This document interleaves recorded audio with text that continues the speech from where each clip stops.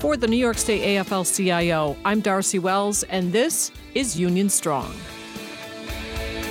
Employees at Kickstarter have created one of the first unions in tech. The online fundraising platform voted in favor of joining the union yesterday. Tech workers have become the latest group to succeed in a union push, with the employees of the crowdfunding site Kickstarter voting to unionize yesterday. Engineers, designers, analysts, and customer support specialists are now represented in one of the first unions of tech workers in U.S. history. The crowdfunding platform Kickstarter, which is based in Brooklyn, New York, has 145 employees, and they're making history. Workers voted to unionize, making them the first employees at a major technology company in the U.S. to achieve that status. Kickstarter United is affiliated with the Office of Professional Employees International Union, OPEIU, Local 153, which is also an affiliate of ours, the New York State AFL-CIO. So we say to Kickstarter United, welcome to the labor family. On the phone with me from New York City is Oriana Leckert, a Kickstarter employee. She's a senior journalism outreach lead, and she's a spokesperson for Kickstarter United. Oriana, welcome to the Union Strong podcast. Thank you so much for having me. So this all just happened, the actual vote to unionize. How does it feel? Yeah, pretty great. We are pretty thrilled. It was a long journey to get here, and it feels awfully wonderful to have achieved what we all believe is a pretty historic victory. Yeah, it absolutely is. So, and what makes it so groundbreaking is that you have fairly high-paid white-collar workers in the tech industry, and you're standing up and you're saying, you know what, we want to have a voice in our workplace, and we're going to get it by coming together and forming a union. So can you kind of walk us through how you got to this point? Like, what was happening at Kickstarter that led to this moment? Yeah, definitely. So, we understand that this is definitely a different kind of union campaign than you might have historically seen, which are typically about wages and benefits and, these really critical issues. Obviously, in the tech sector, those are not quite the same problems that we're dealing with, but that doesn't mean that it isn't helpful to all workers to come together, to leverage their collective voices to achieve, more justice and equity in the workplace. A lot of people point to the start of this journey as this one project a couple of years ago, which is a little bit of a complicated story that I'll try to summarize. Okay. So Kickstarter is a crowdfunding platform. What we do is we create a space for people to bring creative works to life. And so there was a project on the site. It was a comic book project, and the title was Always Punch Nazis. Mm-hmm. This was right after the election, and Breitbart got a hold of it. And they started making some noise about how we were, going against our terms of service by having a project that advocated violence, even though, of course, it was tongue-in-cheek and satirical. In any case, it led to a sort of company-wide discussion about whether or not that project belonged on our platform. And it was decided to keep it on the site, mm-hmm. but it sort of sparked a lot of people thinking about the way that there was just a real, a kind of big chasm between the senior operating team and the decisions they were making and all of the workers who were doing the work. And, people work at Kickstarter because they really believe in the Kickstarter mission. Kickstarter is an extremely mission-driven company. It's a public benefit corporation. It's not your standard tech company in any way. And so most people point to that incident as sort of the first stirrings, which ultimately led to Kickstarter United. But there have been times over the course of the company's 10 years, large-scale layoffs with no warning, major product decisions made without any consideration or input from, the impacted workers, things like that. And so, it's sort of all, like I said, tech's got kind of a blurry hierarchy, but still it felt like when it came down to it, there was just a really bad power dynamic between the general workforce and the people at the very top of the company. So what happened? You start having some discussions and then eventually somebody says, hey, we should think about unionizing. How do you get to that point? Yeah, well, to be honest, it all started before I even worked there. So I can't speak to the real nitty gritty of every step along the way. But yeah, I think like anything else, workers come together and say, what can we do about this? Are there mechanisms by which we can sort of demonstrate that we can be greater than the sum of our parts if we work together, and how can we support one another and better advocate for ourselves and to make a better Kickstarter for all of us. And yeah, it eventually led to finding a union to organize with, slowly organizing the company, and then taking this historic vote. And then I know, there was a lot of buzz around that the comic book always punched Nazis. But then there was also some discussion and some news coverage of some of the workers getting fired through this process, at least 2 people, right? Yeah, that's right. Clarissa Redwine and Taylor Moore, they were both fired. We definitely believe due to their organizing activity.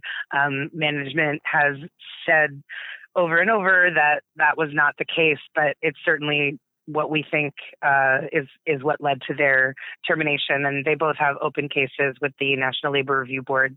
So we'll see how those turn out. So let's talk about the steps before the actual election, which was handled by the NLRB. You tried to get the company to work with you first, right? Yeah, that was always sort of the plan. I mean, it was assumed that Kickstarter, being this really progressive, kind of radically ethical company, that we could work with them from the start to forge kind of a new kind of union that was everybody, that had buy-in from all sides from the beginning. And so that was the plan. It's not how it worked out. On the day that the union announced, or the organizers announced, that we were seeking to form a union, our CEO at the time stepped down. And one of the early statements by the new CEO was that the company would not be voluntarily recognizing, which was before we had even asked for it.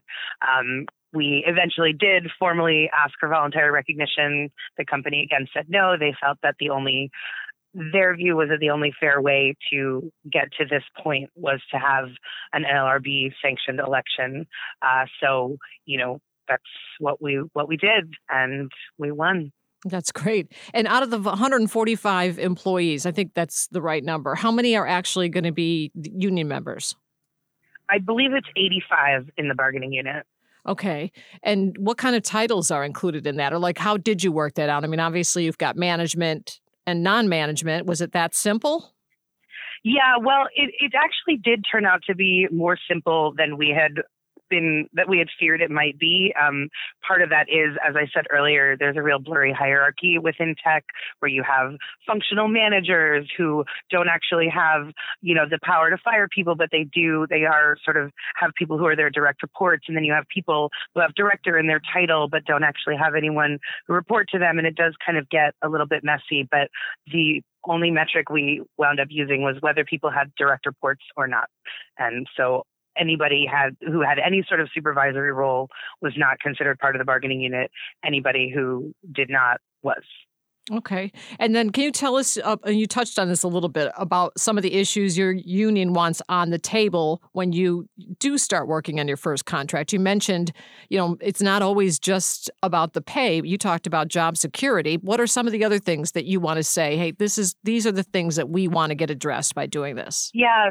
Definitely. So, there's sort of 2 points there. One of them is that, those of us who organized this union, what the work that's ahead of us now is to really work closely to create an inclusive space for everybody who's in the bargaining unit to determine what a better Kickstarter means for them. So we don't intend to set the agenda. We want to really collaborate with all of our colleagues to make sure that everybody's voices are being heard. That said, we definitely do have some sort of central pillars that we are hoping to include. A couple of those, pay equity, so not necessarily higher wages, but a systemic sort of equity for people who are doing the same job, getting the same basic pay structure, regardless of gender presentation, disability status, any sort of demographics. That's one. Another is clear and consistently applied policies around hiring and firing, also around professional development and disciplinary action. And then, another one is the sort of proactive inclusion of workers in major decisions, both product decisions and company decisions that are going to have a pretty drastic impact on all of our lives. So what's the next steps now to get toward that negotiating table? What do you have to do now? Yeah, well, we have to do everything now. As one of my really smart colleagues said, really, there's nowhere better than Kickstarter to understand finishing a campaign and being so excited and understanding that all the real work is now ahead of you. So, we get to figure out how we're going to communicate with each other, how we're going to meet. We're going to elect a bargaining committee. We're going to do a bargaining survey to figure out what's on people's minds. And, then we're going to work to translate all of these issues into language that's appropriate for a contract. I mean, there's so much groundwork to lay and so many things that just really exciting things that we get to do to, and hopefully we will get to model a totally new kind of collectively bargained contract that can be used to inspire people all across the tech industry to see that this is possible for them too. Do you have any advice for workers who might be struggling for a voice in their workplace? Yeah, I think, unions are for everyone. There's a reason why they've persisted despite, decades of smear campaigns from the government and all sorts of things. There's really the strength that we can join together and have it's really formidable. I think, the most important thing is when you begin having these conversations with your colleagues to do a lot of active listening, to be really empathetic and compassionate, especially in the tech world. There are a lot of reasons why people will have a knee-jerk reaction against the idea of unionization. Often it just comes down to maybe not having had anyone in their family who was in a union, maybe never having been in one themselves. So, thinking of the idea of unions as for a different kind of person. But once you start, I don't know how it is in every company, but certainly at Kickstarter is tremendously good at hiring. My colleagues are so smart and so passionate and so dedicated to the place we work. And, once you start talking about what could make it even better, and, do you know what other things have been going on with people outside of your department, people who maybe haven't had things quite as good as you have. And wouldn't it be nice if we could all advocate for each other in ways that would make us all stronger and happier and, able to do our jobs in a more effective way. So yeah, I think that's been the real honor for me of getting to do this. I mean, it's a little bit sappy, but just getting to have these really deep conversations with so many fascinating people, it's been really incredible. That's fantastic. And at Kickstarter United, it might be a small bargaining unit number-wise, but you really are paving the way for all those tech companies out there whose workers will no doubt soon follow suit. So, I don't know, that puts a lot of pressure on you guys probably a little bit too, right? But yeah, we really hope so. Kickstarter has always been an industry leader in so many ways, and we really hope that this is going to be one more where people can see that people who are starting from points that are a lot worse off than we were, that this is something they can do too, and that can have really, really powerful results. Well, Oriana Leckert of Kickstarter United, OPEIU Local 153. I know there's a lot of work ahead, but this is really a huge step for all of you and for the labor movement. So we thank you for all that you've done. Thank you for taking the time to explain it to us today. Yeah, and thanks for having me on. I'm really, really excited to get to share our story. Joining us on the program now is the president of the New York State AFL-CIO, Mario Cilento. Mario, welcome to the program. Thanks for having me, Darcy. I appreciate it. And we have our digital director, Kevin Einsman. Hi, Darcy. And here we are already 1 year later. You wanted us to start this Union Strong podcast, and we have, and we're already at the 1 year mark. Well, time flies, and I have to say you guys have done a fantastic job of getting the message out there that the podcast exists, and second, the job you've done in just getting the message out to the rest of to the world, really, about what's happening here in New York and the labor movement and the strides we've made just in the last 12 months has been extraordinary. So I really want to thank you both for what you've done. I know how much work this is to do, so I really do appreciate it. We all do appreciate it, really. Well, we've we've enjoyed it. And we just, we've been learning so many things, like the podcast we just had with Kickstarter United. She had so much energy talking about getting, the union there and really being a trailblazer for what's to come with these tech workers unionizing. I know that's something that's behind the whole Union Strong campaign that you've always talked about, having that voice, right? Well, and that's why we wanted to do this podcast. We recognize, even for a guy like me who's 51 years old, I recognize that there are a lot of different ways to get information that didn't exist, obviously, even a few years ago, let alone 20 or 30 years ago when I was first starting out here.